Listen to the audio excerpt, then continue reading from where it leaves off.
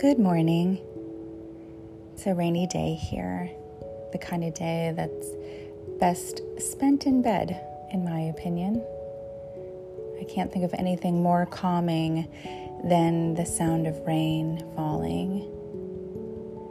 Always had this, fantasy, I guess, of being in a glass house, really just a glass room, in the middle of a forest that is dripping with green, just moss everywhere.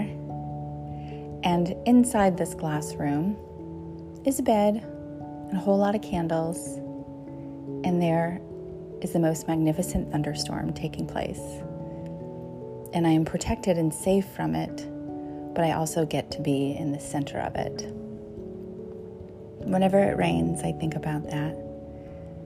It's such a serene, yet exhilarating fantasy to have. I love it. Good morning, my dear one. I hope it's a beautiful day.